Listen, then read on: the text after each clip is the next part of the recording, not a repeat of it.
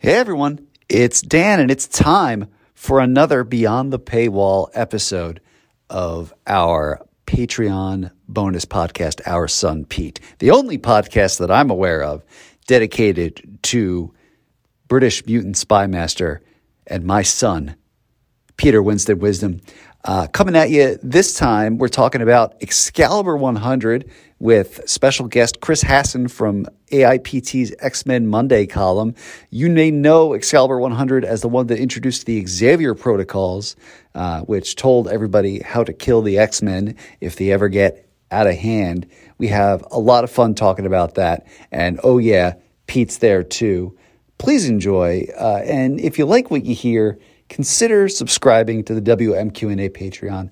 I cannot stress enough, for $3 a month, you get to listen to the craziness that is Our Son Pete every month. We've had some great episodes with great guests. We've had Connor Goldsmith from Cerebro. We've had the folks from Comic Book Couples Counseling. We've had comic writer Daniel Kibblesmith, all talking about my boy, my sad British lad, doing his thing with his hot knives. It's a lot of fun every month.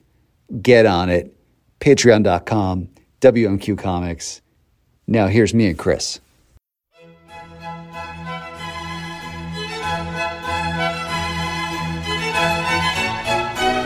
Hello and welcome to Our Son Pete, a monthly Patreon-exclusive WMQ&A bonus podcast where I, Dan Grote, read through every appearance of British mutant spy master Peter Winston Wisdom. This month, we're covering Excalibur Volume 1, number 100, a.k.a. the one where we learn how to kill every X-Man, and I'm joined by someone who knows how to kill every X-fan. He's the writer of AIPT's X-Men Monday feature and effectively lives in Marvel senior editor Jordan D. White's inbox.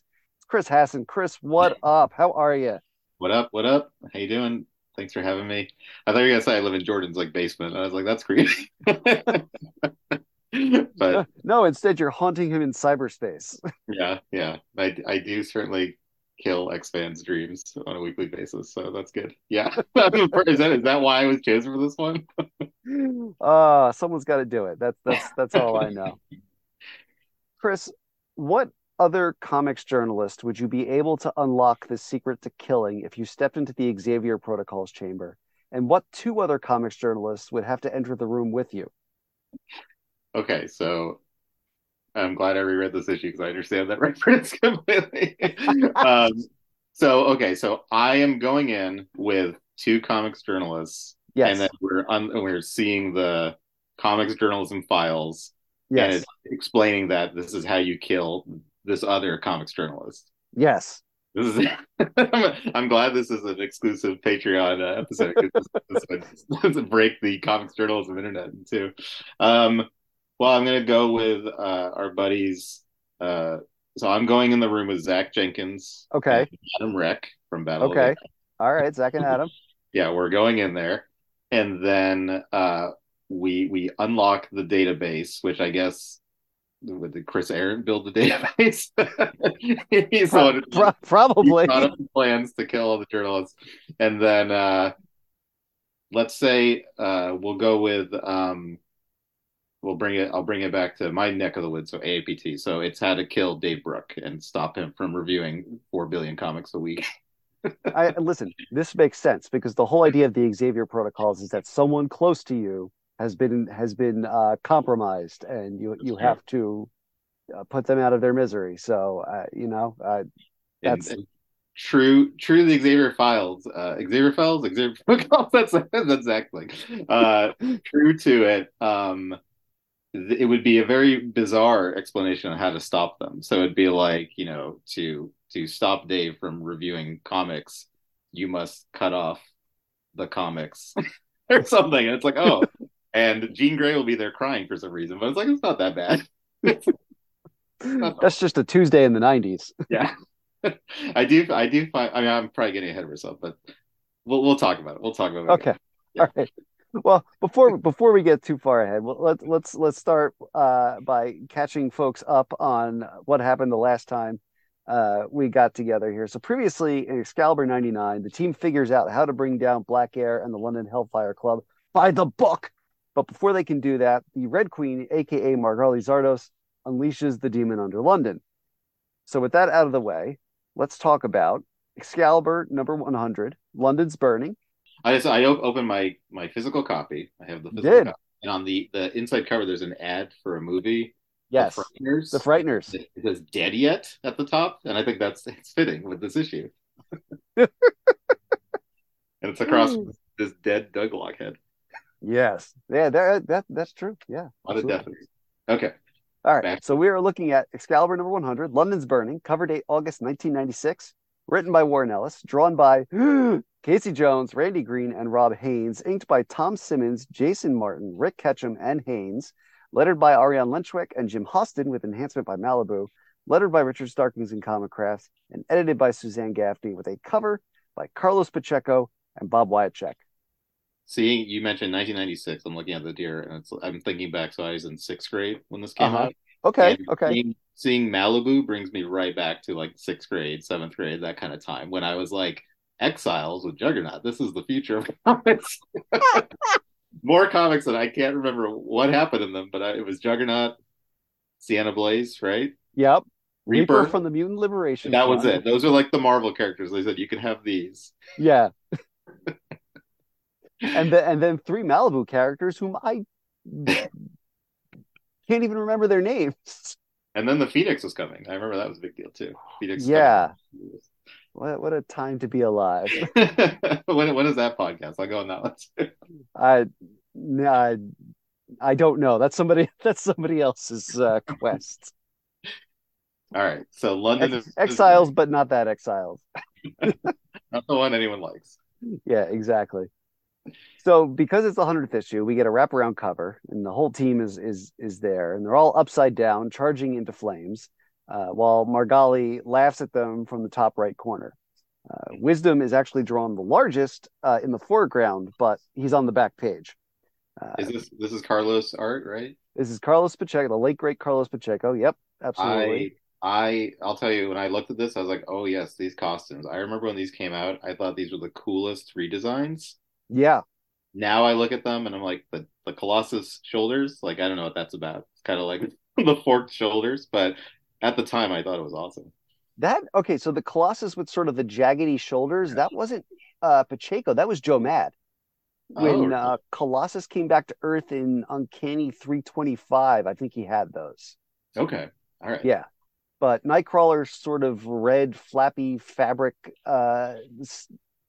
sash cloak thingy, that was Pacheco, and then Megan's sort of like yellow gauntlets outfit is Yeah. also Pacheco. Those were his two I big I remember fashion seeing that outfit contributions. was really cool too, the Megan one. And yeah, Nightcrawler's got the earring, the goatee, Mm-hmm.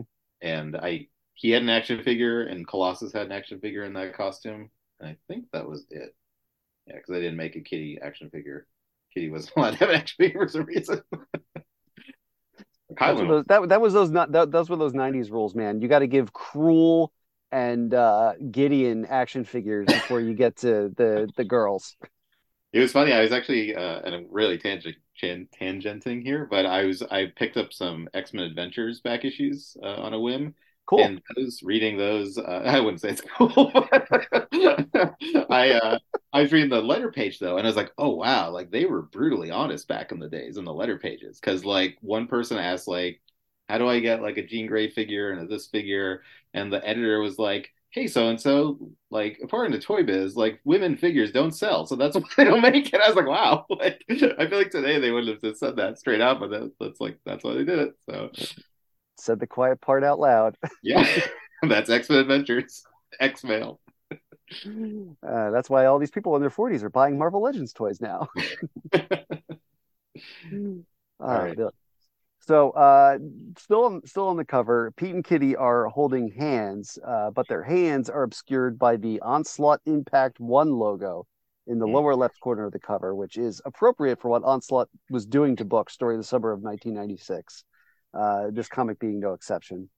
So Onslaught and Beyond update. So that meant Onslaught hadn't begun at this time. It was just like heads up, this is coming. No, we were mid Onslaught at this point. The slot had begun. But this was the and beyond part at the back is basically just a preview of Heroes Reborn. So them being able to say, "Hey, That's we got Rob and Jim back, and we're not going to let you know that they did a bad job yet." Oh yeah, so okay, I'm looking. So Onslaught is here. It says no one is safe. Then you Yes, trim the page and you get a picture of Jim Lee and then Rob. So yes, this is interesting because I feel like today. Oh, and then Spider-Man A&W root beer packs in the back. yeah. uh, You can get a cheap plastic mug to send away. I wonder if it's still good. I guess I'll get it. I feel like today people like me complain that like, oh, they've spoiled this event and the event's not even over yet. But looking at this, the same thing was happening back then. So we had all this There was stuff still waiting. a 3 month pre-order cycle. There was still Previews magazine. Yeah. So, quick summary for the issue: Excalibur takes down Black Air, the London Hellfire Club, the Demon Under London, and Mountjoy, while a team of X-Men arrive on Muir Island to unlock the Xavier protocols, which have nothing to do with Excalibur and everything to do with Onslaught because, again, it is summer 1996. So, Chris, I'll turn to you. What are your sort of opening thoughts? What were you excited to talk about after having reread this issue for the first time in presumably years? Well, yeah, so I will say that I know this cover, I remember this cover, but I have not, I probably read this once in 1996 and then never looked at it again. So I pulled it out of my comic box. The first thing is I would have, wasn't, there was like a London Hellfire Club introduced. Was that before? Did that happen already or is that after this? Yes, this is the end of like a 5 issue story. The London Hellfire Club were first introduced. Well, all right, I guess we didn't. The concept was introduced in '96. I don't think we saw them in person until '97, Okay. and And with, then half of them never got names. okay, I do remember Mountjoy. Was Mountjoy in another miniseries? Mountjoy was created by Carlos Pacheco and first appeared in the Bishop miniseries, That's the right. first Bishop miniseries. Yeah. So So basically, that was a thing where Carlos gets assigned to Excalibur. Warren says, "Oh, mate, what do you want to draw?" And Carlos is like, "Well, I could bring my OC in." And then he only drew 2 issues of the story. Casey Jones drew the rest. got it. All right. Yeah. So, couple thoughts. I had Yeah. one. I had no. I mean, knowing Margali Sardis now, and I mean, Hmm. she's still in the books. I had no idea that was her on the cover. Like, I probably when I read this, I read like many people, like all the uncanny stuff out of order, just as I could find it. So I Hmm. probably read this comic. I had no idea who Margali was, but I completely forgot that this was her on the cover. So that was the first revelation. I mean, that's Second, not how she normally looks, but also, yeah, like, personally, I mean, I've been reading for decades. I couldn't, draw Margali blindfolded if you yeah. asked me to. I think she has horns sometimes. I don't know. She's got horns right now. And yeah, when she was like, she created this new body for herself. I'm like, oh yeah, that tracks. Like that's what she's doing still. So, The funny um, thing is, when Nightcrawler sees her for the first time, he recognizes her. I'm like, that doesn't look like the same woman who raised you in a circus and made you fall in love with your sister. and then yeah, Amanda Sefton's in here too. I noticed that. Yeah. Um, I think so. Those are my first thought there. Second, the costumes. I was like, oh yes, I remember these cool costumes. Third thought was there's this weird ongoing Lockjaw. That's his name, Lockjaw, Lockheed, Lockjaw. Lockheed. Lockjaw's the dog. Yeah, Lockheed and Kitty and Pete, there's like banter, and she was like, "This guy's a mean man. Don't listen to him." And I was like, "Oh, were they still? They didn't like each other at this point?" And then I turned the page and they're kissing. I was like, "Oh wait, no. This is just playful banter. They're in Yeah, love." they've been dating for 10 issues at this point. Okay. And then I thought, "Oh, Colossus is there too. This is drama. That was gonna be tough for Colossus, even though." I think he came back and like beat up Pete, right? Like right. Yes, beat the shit out of him. Yes. All right, so I don't feel bad for him. Then I saw Pete Wisdom and the way they draw his hot knives, and I thought of you, and I was like, okay, that's cool. That looks cool. I get it. I get why he likes him. And then then the third thought, Moira. I was like, oh, let's see how close this tracks with Hickman, and it doesn't at all. So I was like, No, no, it doesn't. This is during the period when she has the legacy virus too. And like that's fun sort of reading her bemoaning being the only human with the legacy virus. And like when especially when there's nobody else in the room, I'm like, Moira, you can drop the act. yeah. So it's like for a second I slid into those X fans I can't stand who are like, this doesn't track with what was in the comics before Hickman even thought about doing X Men 20 years ago. So That But was I mean, interesting. like in a way, thinking about it, like so by this point, Charles and Moira and Eric, they're all in on whatever, Mhm. their scheme is Yeah. theoretically, according to this retcon. Of course, Charles would trust Moira enough Mhm. to give her all the kill codes, and of course, that would be a very stupid, stupid thing to do. Um, I did think it's funny that like I think she mentions like Charles built like a secret bunker or something down underneath here. I'm like, how I thought how many times have these people like Charles, Eric, Xavier, like the life they have where they're all like, hold on, I got to go build this secret bunker here, and hold on, I need to go build this no place. So it's like it's constant. It's very it seems very taxing the relationship where it's constantly asking them for favors to build secrets. They're Um, really like when do we get these sort of like extreme home makeover scenes with these guys where you know how on those shows they always have to plan the one special room, mhm. like when do we get that scene, like they're both wearing like white hard hats, or maybe all three of them, Moira's there too, but hers is black for some reason, I don't know, shrug. And they're like, okay, so we got to plan this secret chamber with all the kill codes. What do you want to see in there? Well, it needs a couch. Okay, we'll put a couch in there. Uh, the X-Men's entrance, which I was very much looking forward to when I how they were introduced, is a little ridiculous. I don't know if you thought about this, but like several points in this comic, I'm like, this writing isn't very good. But it's like, yeah, they appear, and the voiceover here is Archangel and Cannonball take to the air almost defensively. Psylocke, sister to Brian Braddock, stands trigger ready, her anger loaded in her eyes and fists. Phoenix and Cyclops move on battle nerves, edgy and heartbroken. All this obvious to Moira, Nobel Prize winning geneticist and friend to the X Men. Very dramatic entrance. It is. I mean, it's a Marvel comic. You got to have a little bit of that purple prose. Yeah, got some action there. But I mean, is that what you think when you see your friends? When they come in the room, you're like, oh, they're striking a defensive pose. That one Well, looks I mean, the triggery. idea is to convey that they're on edge because, of onslaught, Yep. And then we have which is the two whole pages of reason it. they're guest appearing in this comic. The thing that stands out to me or stood out to me in rereading this and seeing this picture is that they left off Psylocke's Crimson Dawn face tattoo. Hmm. Yeah. Yeah, it's true. So for some reason, that was the only thing It's or hard. like the main thing that stuck out to me. The final thing I'll say before we jump into it is that I think it's very funny that when Scott, Jean, and Moira go down to the room to see the secrets, Warren just like walks in casually. It's like sorry to interrupt because like she was like specifically like Scott, Jean, you come with me, the rest of you stay, and then he just wanders and like, hey guys, what's up? And then it's like, oh shit, Yeah, they wanders into this, by the way, secret underground chamber, which means somebody left the door to the stairs open. but those are my preliminary thoughts. What about you? What are your thoughts?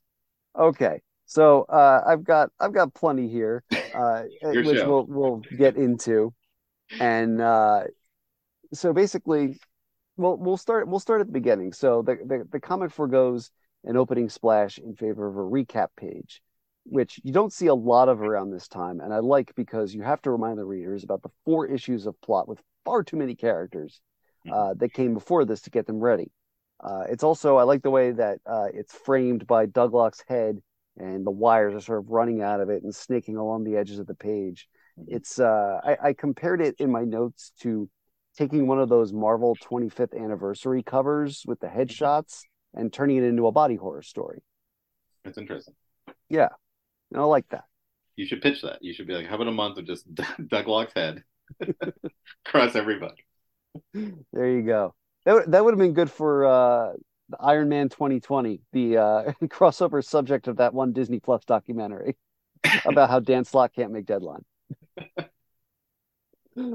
Uh, so as the story opens, we watch London burn. The demon under London's growing more powerful from the chaos above.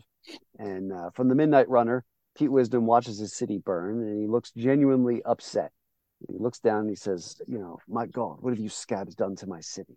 Mhm. Pete's whole deal now in the modern era is that he doesn't want to live on Krakoa. He loves Mhm. his country very much. He's defended it well, done horrible things in its name. And so it breaks his heart to see what is happening here on this panel.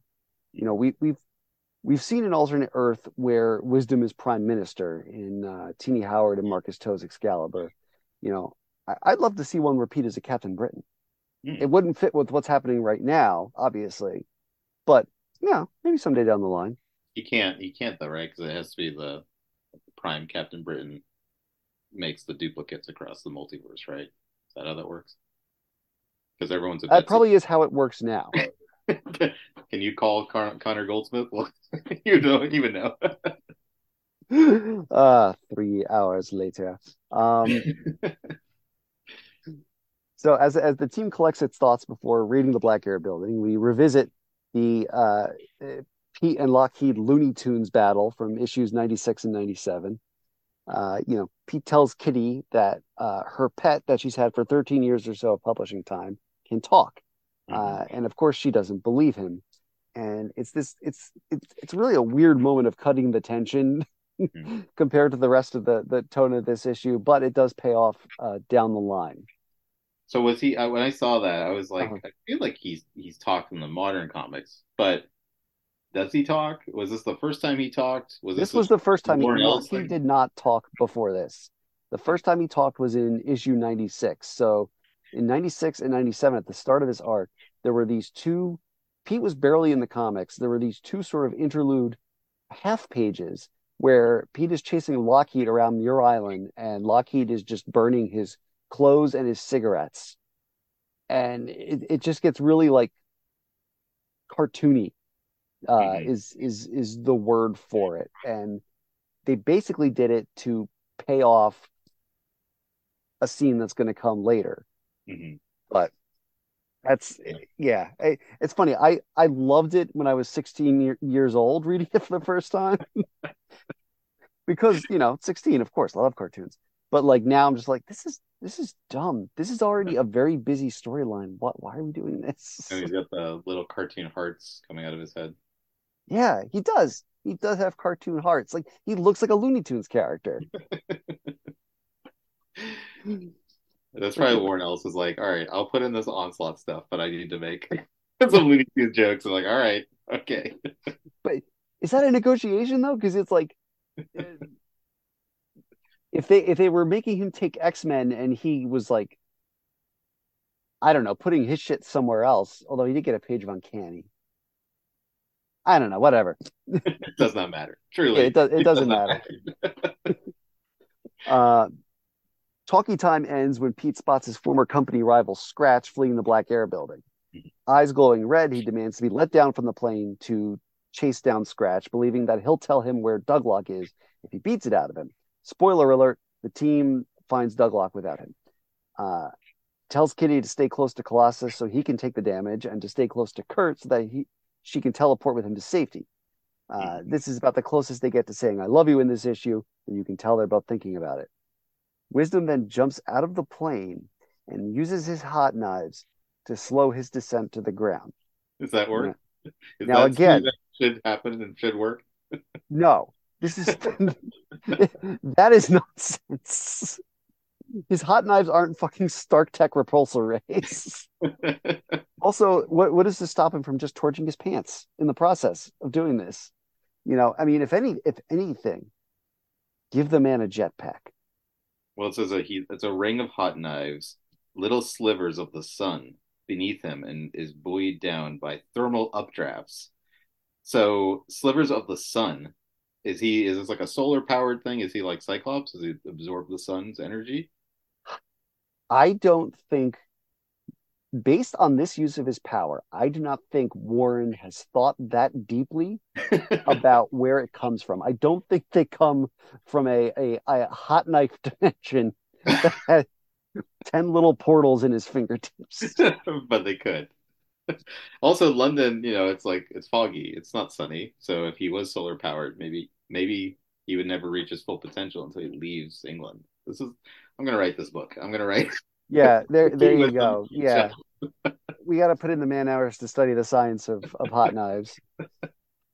You know, and but the thing I was thinking was like, give him a jetpack because then if he has a jetpack, then he looks like Robbie Williams in the Millennium video.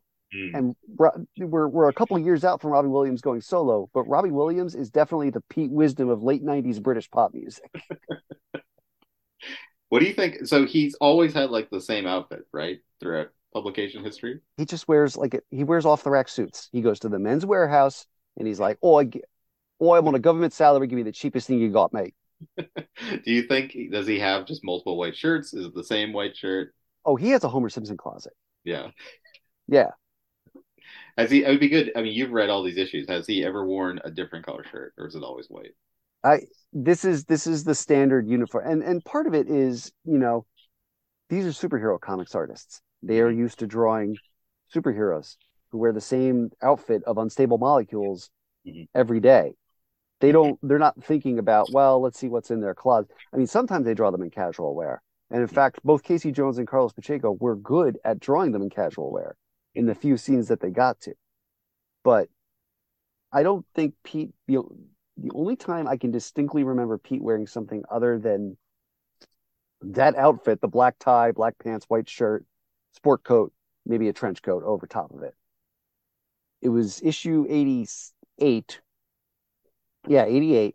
Larry Stroman draws him just in his boxers, like first thing in the morning. His hair's a mess. He's drinking terrible coffee, and he might have the sport coat just tied around his waist. Mm. Interesting. Yeah, it was definitely a choice. But the great Larry Stroman is allowed to make those choices. Of course, if anyone is. What do you think of the kitty costume at this point with the popped collar and the shoulder pads there?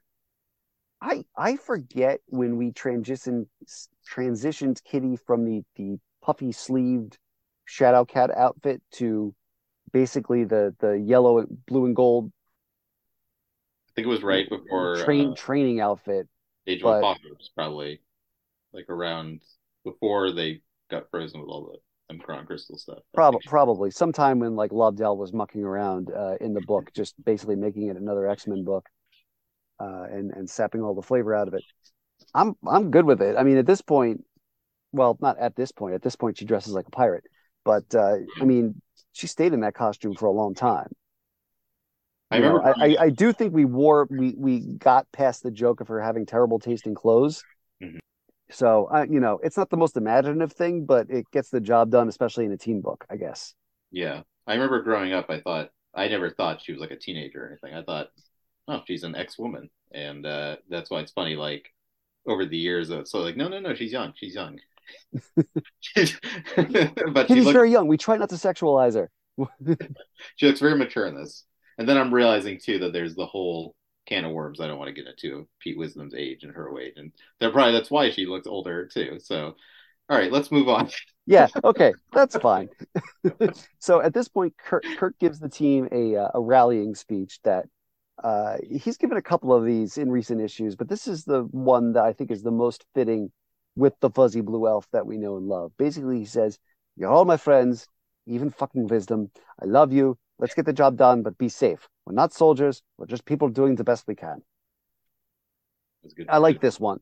He's kind of like he was very angry in previous ones to the Mhm. point where he's basically just like, "Let's be X Force. Let's do X Force things. Just kick fucking ass." But yeah, no, this one was good. So we When go did when did Wolfsbane join too? I was like, 90, issue 90. okay, because I was like, Yeah, oh yeah, she was in this team too at that point. yes. She got one good issue in the last 10, and otherwise she's just sort of been hanging around. All right. So we go to Muir Island. Moira's there, kind of hanging out, having a bad feeling about this. And then Amanda Sefton teleports in, looking beat up, and basically just gives a quick info dump about what Margali Zardos has been up to since the Soul Sword trilogy. And apparently, she basically used the Soul Sword, Kitty's old Soul Sword, which was previously Eliana's old Soul Sword, to kill every magician ahead of her on something called the Winding Way, which is basically like the Choose Your Fighter Tower from Mortal Kombat, but for sorcerers, I guess. And conjures a hot new body for herself that no one supposed to recognize. I didn't. I certainly didn't as a young kid. Yeah, like a real housewife of Bavaria, and decides she's going to take control of this demon under London. And there's a caption box that reminds the reader, helpfully, that Amanda shares an adoptive mother with her lover, Kurt Hmm. Wagner, Very which, important to get your across. mileage can vary on that one. And then we get to the scene of the X-Men showing up that we've already talked There they about. are. Yep, Yeah. we now resume where Yeah. we left off. There's a very cool onslaught picture at the top, in case you forgot, because this is an onslaught update. It Uh, is. but there he is, looking very menacing. Let me ask you a question. So, when you were a young Dan, uh, Yes. and you saw the first glimpse of onslaught, what did you think? What did you think this was all about before it started? When they started teasing it? Okay, so if we're talking about when the Juggernaut got punched into New Jersey, Hmm. in like the very first mention of Onslaught, I thought that was cool. I enjoyed the mystery of it.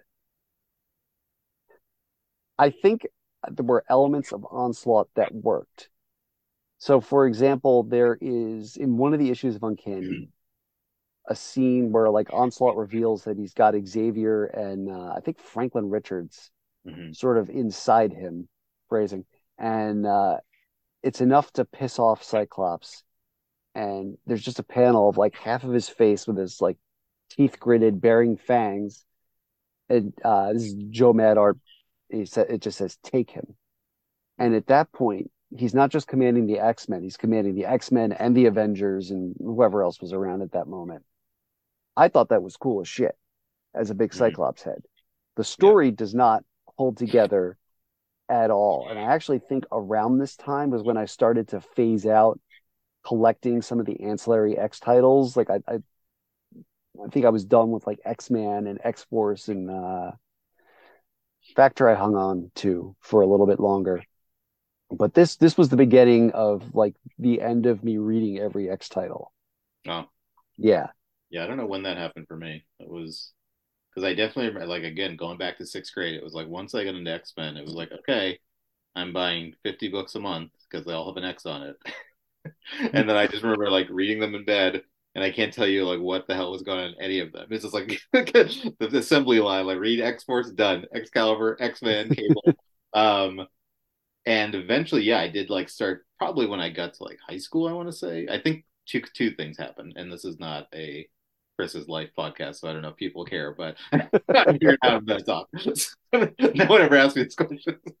So I do remember like high school, like it was harder to find comic shops at a certain point. Like I feel like a lot of the shops I'd go to, I don't know if you had this experience, but when I was a kid, it's like there was a comic shop and then it would shut down or they'd move. Or it's like, okay, then that guy started another comic shop. And like that happened every couple of years where I lived. Hmm. So and then eventually they were all gone. And then it's like, okay, I can only now get comics when I go to the mall far away that has a comic store with my family on a weekend. And it's like that's when you get your comics. I tried the subscription thing for a while. That was really shitty. I found like the Marvel Mm. subscription. I would sometimes get them, they wouldn't come. They'd all come in one batch. Very weird looking back on that. But I think it just you just naturally drop off, and then also you're in high school now, so it's like I care less about comics as I'm growing up and learning about the world. Um, but I would say I didn't get back into full X-Men until the Krakoa Hickman era, because I like even when like Mr. and Mrs. X and Cable and like that what was it, the relaunch Regenesis or not Regen, I don't know. Resurrection. Yeah, that one, yeah. That was like there's Iceman. Like I would read some of them in trades. I've never read any of Weapon X, but like so like it was still felt like yeah, it's not all necessary. And then I got into everything, and like since then I've still been on that path. So it is interesting to hear you mention that. Like there, I feel like when we're younger we kind of drop off, and then there's got to be a reason to bring us back in. Yeah. No, I think my trajectory mirrors yours a lot. Although, I mean, even now I'm starting to like peel back even Yeah, on there's a like the lot of modern X books. So there's a the other problem is when you're an old guy like us is there's no room for comics. also that. And you have to make those hard choices. Do I read this in the trade or do I read it now Yeah. digitally? Um, yeah, Onslaught though I think I first saw it on Marvel Vision. Did you read that magazine? No. Okay, I did. Okay. And then I think I don't know, like that was they had a cover, and it was probably this cover from the back of this issue with like that pose, and that was like the first like, whoa, that's Onslaught, and I was like, that's Magneto, and So that was interesting. I do remember the biggest fear I had was when Jean Grey had the onslaught across her head, and I Yeah, really thought, is that her look now? She just has that like bird in her head, and the next thing everyone's she's getting gone. face tattoos. Yeah, the next thing she was gone. I was like, wait, what happened though? I thought that was burned in, but it was psychically burnt in. Yes, it's a But psychic tattoo. yep, always remember that, kids. Yeah, If someone brands you with psychic energy, it's not going to stick. or the Crimson Dawn apparently, because that went away. Only an Excalibur. Yeah. All right, Ah, so the X-Men are here. yeah. Before we get to actually peek into Charles Xavier's Chamber of Secrets, fuck you, J.K. Rowling. We go back to London, where the Hellfire Club is unraveling. Emma Steed, the Black Queen, has killed the Black King, who never got a name. Brian shows up wearing his Captain Britain costume, complete with force field, uh, to see what's going on, and also to learn that the club's scribe is Mountjoy, Mhm. the Bishop miniseries villain. When did Uh, he get this new? I saw this costume. I was like, oh yeah, this is his new look with the weird buttons on his chest. Is yeah, so, and I was like, is he going to mention it? Is this the first issue? And he is like, I've been playing with my costume. Is this the first appearance, or did it come? this is the he teased it in the previous issue. We saw the helmet in Okay, his purse, but this is the first time we've actually seen him in the full costume. what do you think? What do you think of it? The little fingerless gloves. It's I mean it looks like a Captain Britain costume. It's a little bit like there's more blue to it, Mhm. you It's know, edgier. but It's in line with the rest of the team. Like they it's all. not he hasn't been in the costume in like 30 some issues. Hmm. So for him to be wearing this again is a big deal. Okay, so I don't We can remember. all So put the who was stupid doing? Britannic shit behind us. Oh, so Britannic was he didn't have a mask, right? No, he had a big blonde mullet and no mask and just a red body stocking, basically. Okay. It was I there is a blind spot for me because I haven't. It was the Fatal Attractions issue. I read that, and then after that, some stuff happened, and I yeah, don't know yeah. where. And listen, there was no reason to read other than like when it was so like for me, I think it was like 71, the Fatal Attractions issue, 75, because it was a big, divisible by five thing, and then 82, which was the Phalanx Covenant issue. Yeah, yeah. But Okay, yeah. so Um, oh yeah. So Steed threatens to use her mutant ability of psionic skinning or whatever on Brian, and Mountjoy just wants to eat him. Brian lets him chat for a few seconds, and then he decides that this is all very stupid. He tosses Steed aside and then moves to deal with Mountjoy, who threatens Brian with guns filled with the flesh-eating mutant skin bullets from the Genosha storyline in issues 86 and 87. Mountjoy explains that the London Hellfire Club exported those bullets to Genosha, mhm. which is weird because they were brought to Genosha to investigate the bullets in the first place by Black Air, who's been working with the London Hellfire Club this entire time. Mhm. Either way, Mountjoy mount-splains that by taking control of Britain's elite, he could use that power to topple any nation and use its population for his food. But before he gets away, Brian catches him on the streets and basically rams his fist into him full speed and then says, "Don't bleed so loud, you're giving me a headache," which is one of several great action movie lines in this comic that I very much appreciated. Um, but on the whole, Mountjoy did not need to be in this story. Mhm. Between Black Air and the London Hellfire Club and the Demon Under London, it was busy enough. Yeah, If it was a matter, even if it was Ellis asking Pacheco what he wanted to draw, and Pacheco said he wanted to draw this because he created the character, Pacheco was only around for 2 issues of this 5 issue arc before he gets pulled to Fantastic Four. So it's just this extra plot thread that mostly gets dumped on Casey Jones, the mhm. true regular penciler of Excalibur during this era, as we've come to see. You Yeah. could still get Brian into the London Hellfire Club by having Shinobi Shaw say, I think the London branch is up to something. Be a deer and investigate for me. And that's it. That's all you need. I will be honest. Like, as I was reading this, I was like, okay, let's get back to the Xavier protocols. Like, I had zero interest in this subplot, and And this and other that, and stuff. that's fair. Listen, for your average X-Men reader, you're not invested in Excalibur. Yeah, no, You I know, read and Excalibur for that's why X-Men. they front loaded it with X-Men characters to get somebody to read. I'm like, all right, well, if you put Colossus and Wolfsbane there, maybe we get more people. I'm reading Excalibur 100 for the X-Men appearance. And the Mhm. editor. No, that is totally fair. So, meanwhile, the team breaches the Black Air building and they find all the agents inside attacking each other, being driven mad by the demon under London. Uh, they clock the team and immediately stop killing each other to focus on the intruders. Colossus draws their fire, so Kirk, Kitty, and Megan can keep moving. And this sort of begins a series of team members peeling off one by one to attend to the different threats within the building. Megan stays behind to use her elemental nonsense powers to hold off some techno brood. Kurt stops to fight the Red King of the Hellfire Club, who also does not have a name because he can't resist a good swashbuckle. Mhm. And that's where we get another one of my favorite lines. So when they're squaring off, Kurt says, love makes you want to stab people. That isn't love. That's brain damage." Yeah, that was good. I like that. That's another good one. Yeah. That's Uh, it is funny because I know I've heard a lot about listening to Cerebro and how, after the Alan Davis period, like it just became like another 90s X-Men book. And when I was reading this, I was trying to think of it like is this fun? Like does this have some, like there's Lockheed stuff, and then yeah, there's some good lines of Nightcrawler there. So I'm like, okay, at times, and then other times it is this a generic X-Men story from the 90s. So points to Kurt there. I enjoyed that. yeah. No, absolutely. So, all right, back on Muir. Moira leads Scott and Jean to, again, the secret, layer with all the kill codes. Moira unlocks the room with a handprint, and a computer scans her. Scott and Jean's brainwise to unlock Xavier Protocol 000, which really should be ZZZ because we're in England. Or no, excuse me, on an island off the coast of Scotland, which reveals blueprints for anti-psionic armor that can be used to take out Charles Xavier in the event he is compromised. Did they ever use this in Onslaught? I don't remember. I don't think they do. I guess there was. I I'm never. not rereading Onslaught. So basically, this is all pointless. It could be. I no. I want to say that the armor comes in handy, but You I you just want to don't say remember. Yeah, that? I want to because that's how stories are supposed to work. Yeah. Yes. Yes. Yes. But also, this is X-Men comics in 1996 with Bob Harris and Scott Lobdell making shit up as they go along. Mhm. So who So this, knows?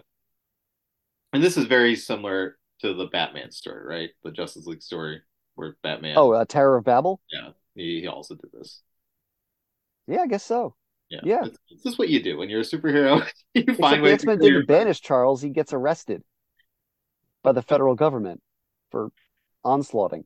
This is normal for people. You don't do this on like Sunday night. Just think about how would I kill all my friends, just in case. Yeah, listen, you gotta be prepared. That's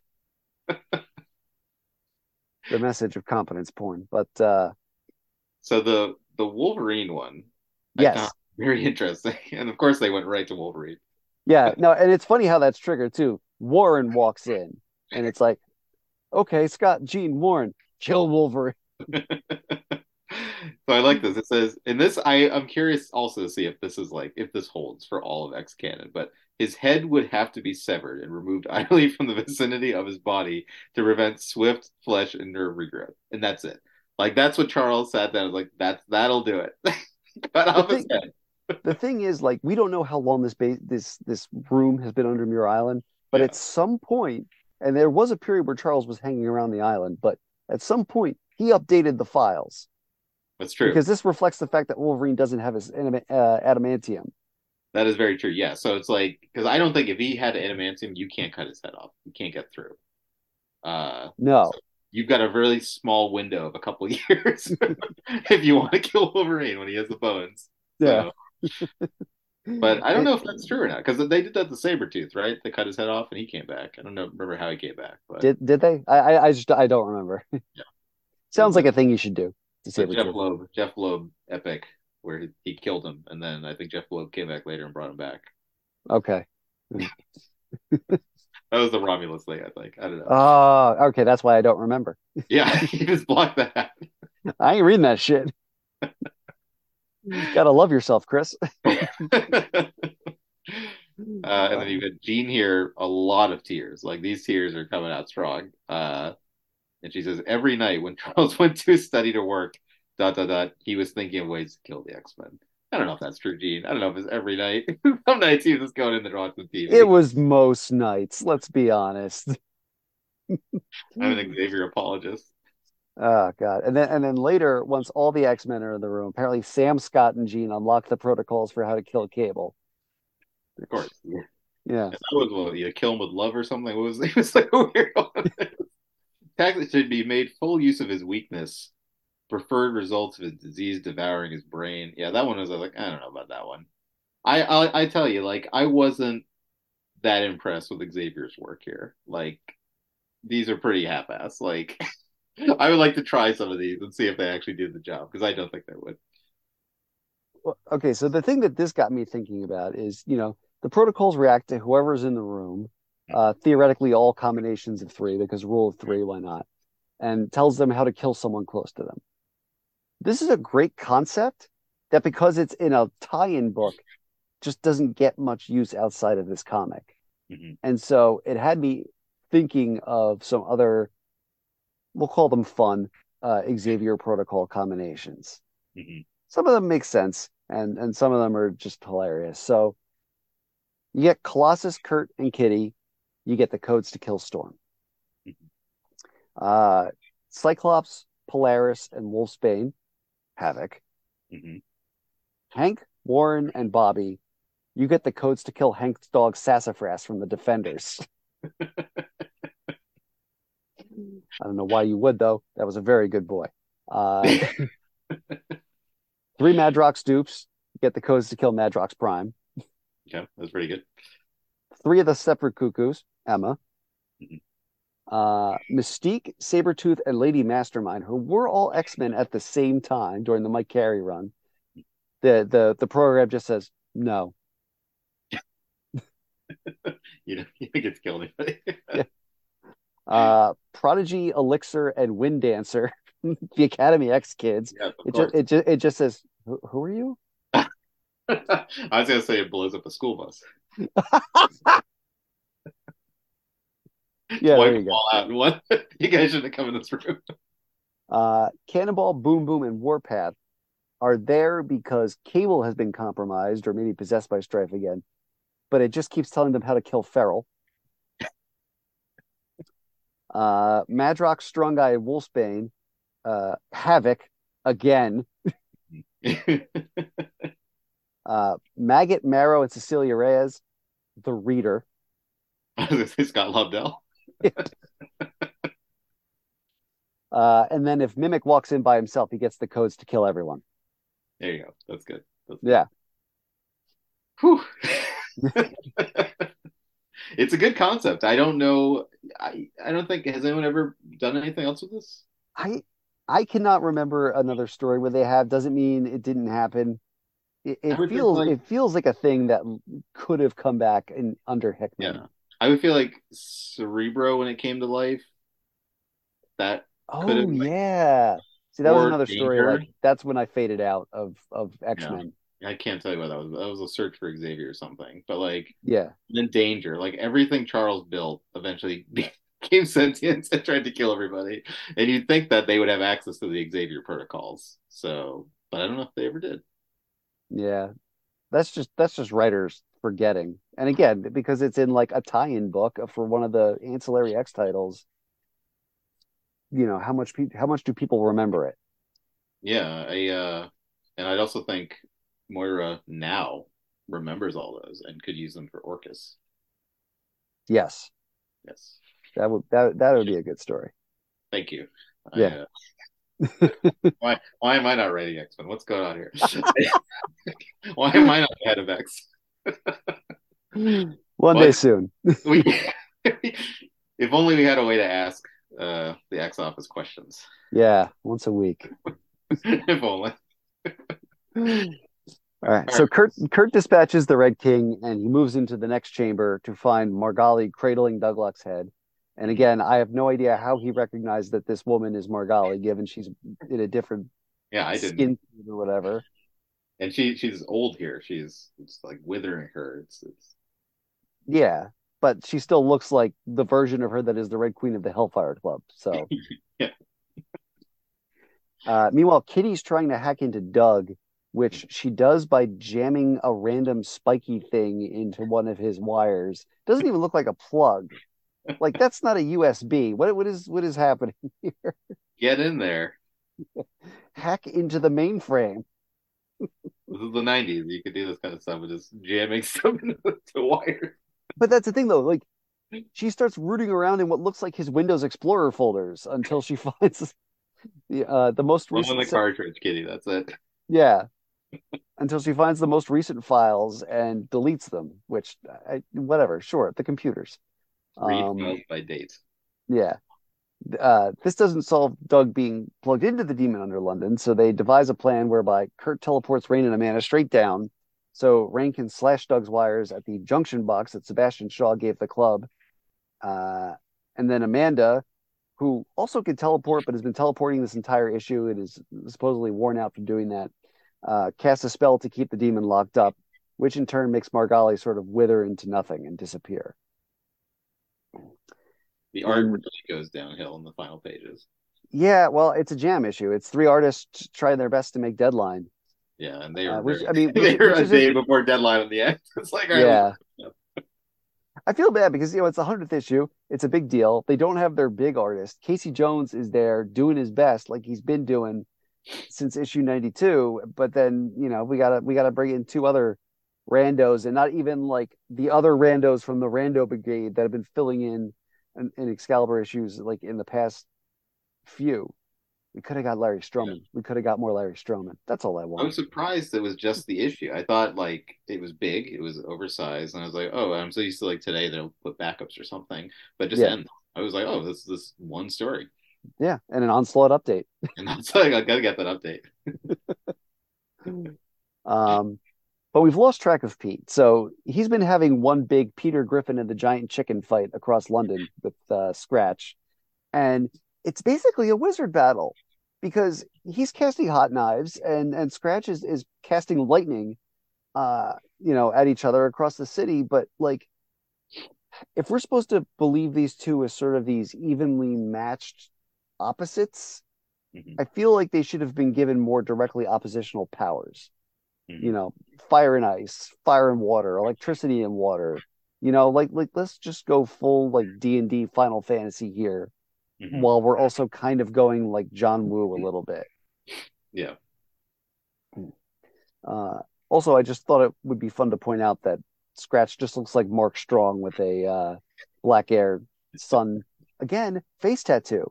Face tattoo. So hot in and 1996. when they do the MCU adaptation, that's what we're gonna get for this one. Yeah. I did look up, I looked up Mark Strong's IMDb. He was only doing TV work at this point in his career. But still, that's the guy. Can we talk about this Lockheed panel? Yes, I want to talk about this Lockheed panel. I like you to do the voice too. I want you to how would you read this panel of him talking? I still ate you. Ate Ate. you. Which I mean, are we trying to say that Lockheed has a British accent and that's why he's leaving the H off the beginning of the word? So that's a good question. Yeah, I didn't even think about that. Because Lockheed is an alien. He's not British. He's in a British comic, okay? He's an Excalibur. I, I mean, What do you think of this yeah, look? yeah, yeah, but okay, this is a team that has Americans and Russians and Scots and Yeah. Romani and Only one person is British, I think. Let's see. What do you think of this look Pete's giving Lockheed, though? It looks like, is this kind of like, we are. this is the panel that forgives the entire stupid arc. Mhm. So the Scratch gets roasted, and it's not Pete, and Lockheed comes and reveals that it's him, and it's this like when the kid in the commercial does something unexpected and sweet, and then the mom looks at him and is like, I can't stay mad at you. Yeah. Bounty. That's the look on Pete's face. So you think Yeah, these? Do you think part of it is like Pete realizes the way to Kitty's heart too is like he's got to make peace with this little guy. yes. Yeah. Even though this is a plot that I think gets dropped after this arc. Huh. What a weird plot. One Yeah. of those X-Men subplots no one ever talks about from X-Men history. The friendship between Pete and Lockheed. I mean, I think we're in an era where people try not to talk about Warren Ellis as much as possible, Yeah, and this is some a people have byproduct of that. podcasts. Some people have podcasts dedicated to these issues. Yeah, Um, that's okay. Soon it's going to be a Ben Robb podcast, and I'm going to have to live with that. when does Ben Robb take over? 104. Okay, so soon. How long Yeah, was Warren on this book? How many? his last issue was 103, but then he also did a 3-issue Pride and Wisdom miniseries. Right. That's after this. That wasn't before this. Yeah, I'm going by the complete Marvel reading order, so that miniseries takes place. I can't remember publication, but takes place after 103. Okay. So I go to 103, then I do Pride and Wisdom, and then I start the Ben Robb stuff. Yeah, I just read the Hellfire Club miniseries by Ben, and it was something. It was wasn't much to it. Um, but I now know the secret history of the Hellfire Club, so good on me. Okay. So yeah, Pete threatens to flush Lockheed down a toilet, and then Excalibur emerges from Black Air HQ to teams of police, military, and emergency services, not to arrest them for vigilante actions or being mutants, but to escort them to safety and thank them for a job well done. Pete arrives, post-vital cigarette in hand. The smoke is crazy on that cigarette. Yeah, it really is. It was a cold day in London. But he says, only mates from the intel community, they did their bit. They leaked the info about Black Air and the London Hellfire Club, and so they're all going down. And that's it. We did it. The good guys won. And then we get another freeze frame moment with Pete, where it's just like, this here, I bloody earned it. Everybody laughs. Freeze frame. Well, The end. Nightcrawler is kind of like, are you for real? Kitty's all about it, but Nightcrawler's like, I don't like this guy. The art on this page is weird. I don't know which of the fill-in artists this is, but like Kitty's got like a manga face. Yeah. Yeah, this is very generic 90s X-Men Marvel art. If you like pull out a random 50-cent comic from the 90s, like Marvel exciting action, number one. Like it's what the art looks like. Featuring War Machine. Yeah. Was Pete like I mean, it looks like if I open this comic and I don't this page only, I would say, yeah, he's the leader of the team. He's the main character. Do you get the sense that Pete was like the main focus of Warren's run? At points at the beginning and the end. So Dream Nails trilogy, which was 88 to 90, was about sort of cementing him as a main character. Mm-hmm. And exploring him and his background and what his deal is. Mm-hmm. This arc, the London Hellfire Club arc, I would say this is like the first issue where he really does get to take more of a not leading in the sense of leading the team, but like taking up more page space again. Because the whole Black Hair London Hellfire Club thing, Pete is the entry into those plot points coming into the comic, but because there's so many characters in this arc, it's just he gets lost, and the Lockheed thing doesn't do him any favors either, Mm-hmm. except for this one bit that pays off. But this goes back to reminding you, this is Warren's Poochie. Yes. And in a way, I think it also like it's Pete getting a taste, the whole thing where he's like kind of slipping all the information to his friends, which he did last issue, Mm-hmm. And then getting to take out scraps. This is Pete getting a taste of doing cool spy shit his way as opposed to for Black Air. And through that lens, it's a taste of what we'll see much later when we get to Paul Cornell's wisdom stories, which are all about Pete sort of becoming a spy master in his own right and and doing it his way and by his own code. Mhm. Culminating in Captain Britain and MI13 when he mobilizes all of Britain's forces to thwart a vampire invasion from the moon. I remember that. I think I read that. I I'll be honest. I moved on to the Rob Liefeld interview, and he says, "Did Chuck Dixon is writing Captain America: Heroes Reborn? Is that true? Did that happen, or was that like an early thing that never happened?" I'm honestly not sure. I don't remember that happening. I thought he wrote it, but maybe Jeff Loeb wrote it, or like it was idea by Rob, drawn by Rob. But he says here, Chuck Dixon, he's one of the best action writers in comics. He's writing it. He's taking my basic story and turning it into something that's really cool. And then And in also, 6 months, when I drop out, somebody else will come in. yeah. And this interview ends with the interviewer saying to Rob, "Tie it up, man." And I'm wondering why I don't end my interviews like that. I mean, theoretically, it should be button it up, referring to those button fly jeans that he wore. All right. Well, Um, that was the issue. that was the issue. We've got a little bit of something to do here at the end, but any sort of additional thoughts before we move on? let me see here. Let me just do another. Let me read. Let me just reread it. Give Give it a me quick 20 pass. minutes. I'm trying to think here. We got the Xavier protocols. I was interested in Moira and Jean seem very close in this comic, and they're like hugging, and I'm like, Jean isn't close to Moira or seem to care nowadays in the Krakoa era, and I was like, that was just a thought I had. You I can don't, I talk don't, I don't think people stopped caring about Moira when she wore Banshee's skin. that. But I was thinking about like, was she close to the X-Men? I guess, yeah.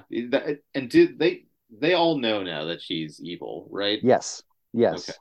They don't talk enough about it. They I would be really bummed out if my friend turned into a robot and was trying to kill me, but that's why I got those protocols. So sometimes you got to compartmentalize that trauma and deal with it later. Yeah, in the fall effects. Yeah, Um, exactly. yeah, my thoughts. So it made me before this again, listening to Cerebro and how he talks about all those omnibuses and how I think he's an omnibus salesman.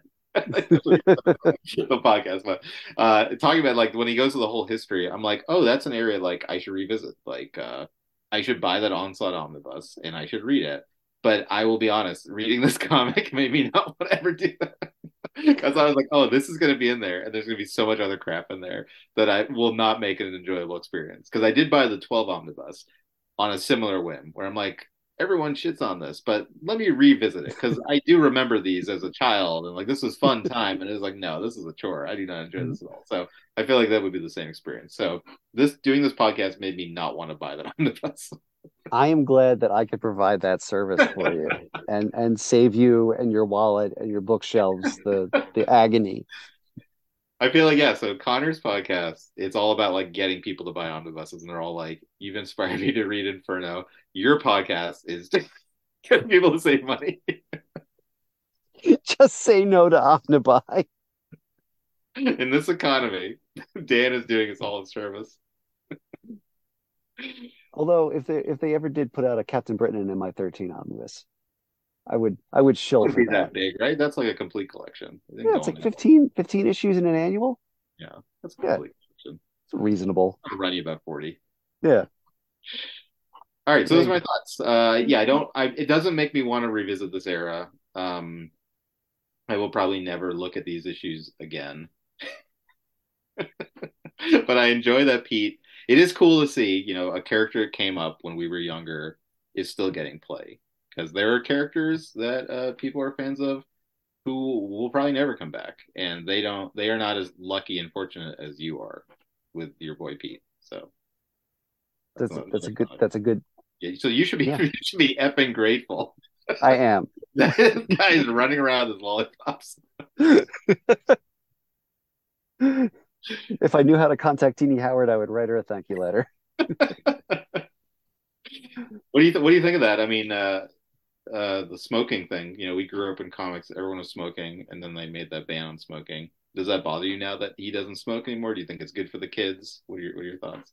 I I do think it's good for the kids. We don't necessarily, I don't necessarily feel strongly that he needs to be a smoker. I think the lollipop adds to the silliness of Pete because Pete is a silly character.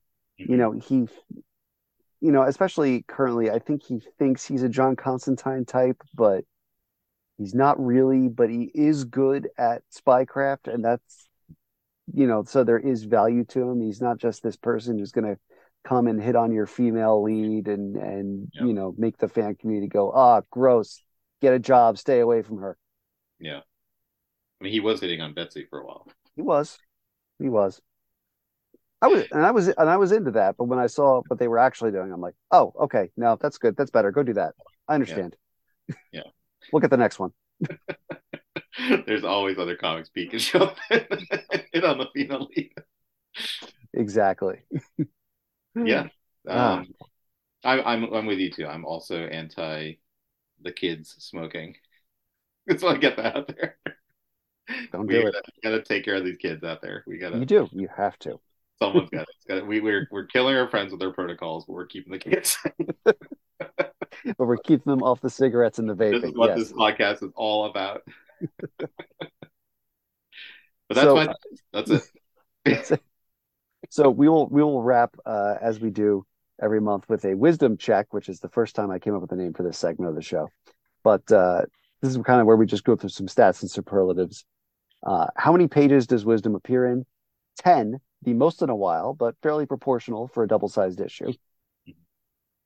Best words of wisdom go to his line to Lockheed: "First chance I get, I'm flushing you down a toilet."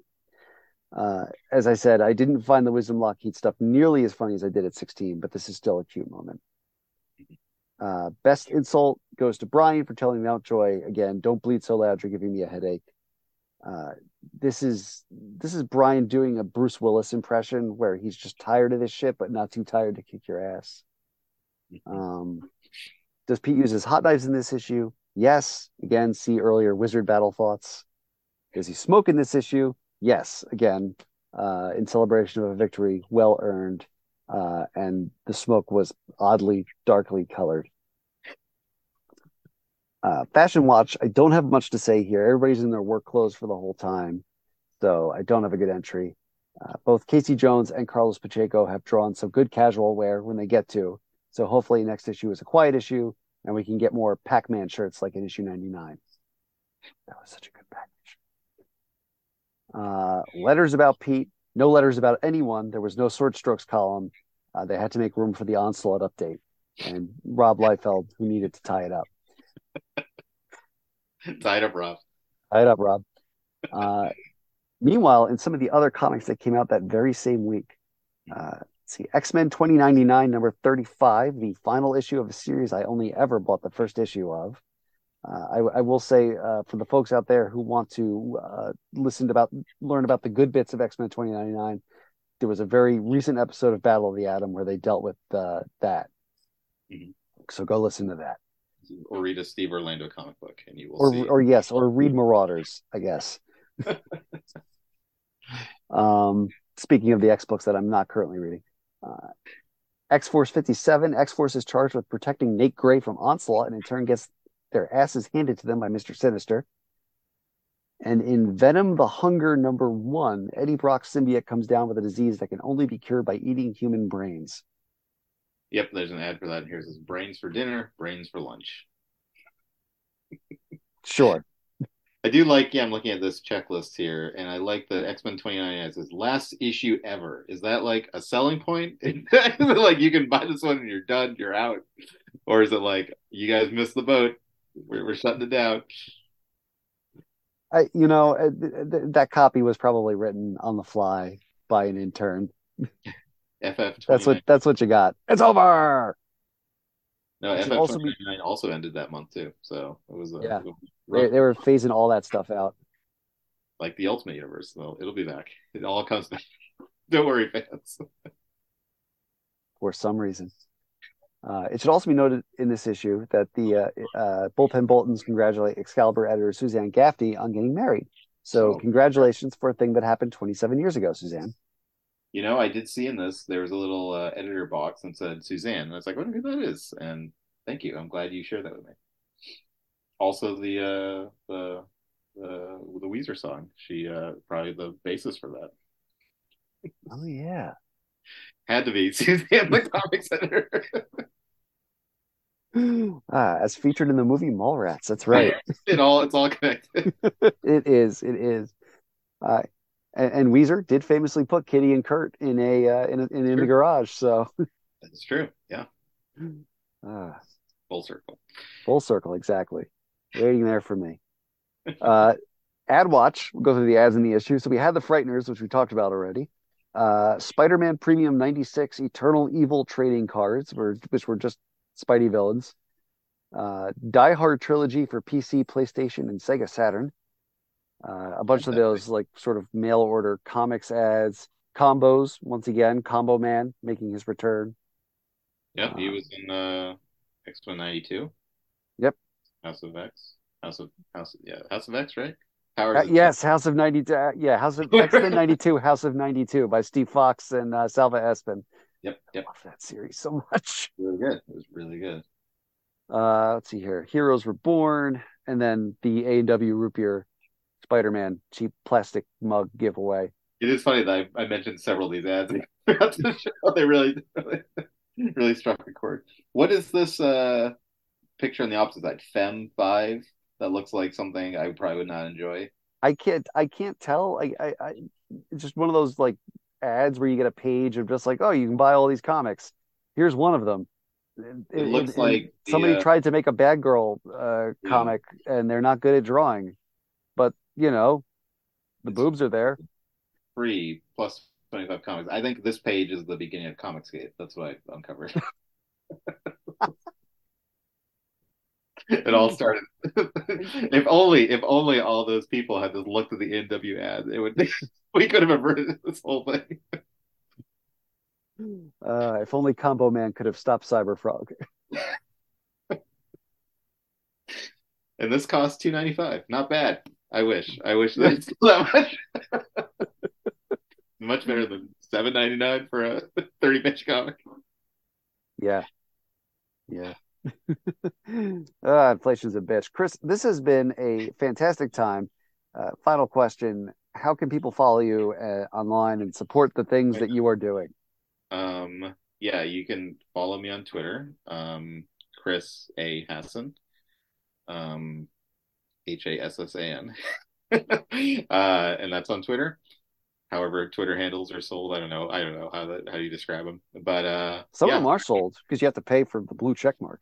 yeah. I have not paid for my blue check mark yet because I get very little engagement. Here's the thing about my Twitter people is that if I talk about anything that's not X-Men, no one cares. So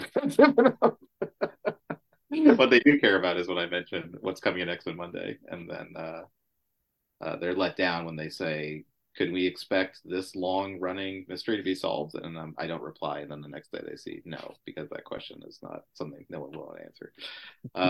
There was a question in the last one had Zach Thompson. Hmm.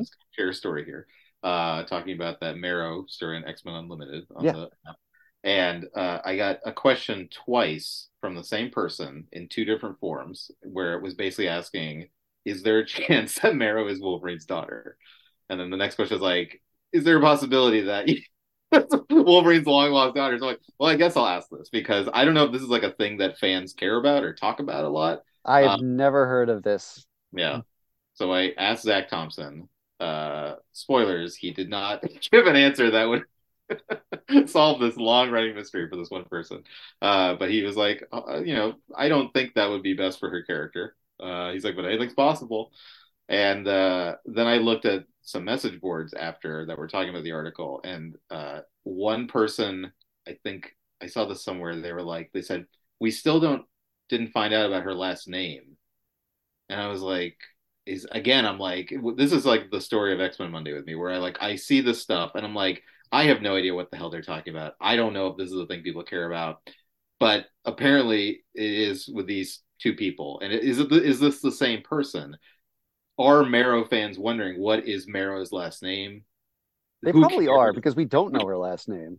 What was her name? Her name's Sarah, right? Her first name is Sarah, yeah. Okay, so because the character doesn't have a full name, does that mean they are automatically the daughter or son of like another character? I don't have that logic, but That I is some real Ray Palpatine shit right there. yeah, and I hated that. So, yeah, it's weird. It's very weird. But I'm like, okay, it's annoying that I did think so much about this over the course of my week. But I was like, why would she be the daughter of Wolverine? Because there was that cover where they're fighting, also by Carlos Pacheco. But I guess it's the bones, right? He's got bone claws. She grows bones. But again, does that automatically mean? I feel like that's not a good way to live life. Where it's like, oh, you must be related to because you both have bone powers. I mean, you could use that to say all the psychics are related, or all the Exactly. teleporters, or all Yeah. the Yeah. And that's terrifying to me too. Globs Herman. There may be a whole faction of X-Men fans who are like, these are all the children of Xavier because they all have psychic powers. So I don't know. I don't, is this my plug? That's what I'm plugging. Yes, you've been plugging away. Wrap it up. What is it? Button it up, Chris? tie, tie. Tie it up. So anyways, you can if you want to see more great questions like that, you can read X-Men Monday every Monday in APT Comics. We that is I do that with Jordan D. White, the X-Men editor. And it's usually every now and then Jordan will appear, but it's mostly different writers and creators and editors and artists in the X office. So we recently did an article that made a lot of people very mad, I think, at me. I did Chat GPT as part of my questions.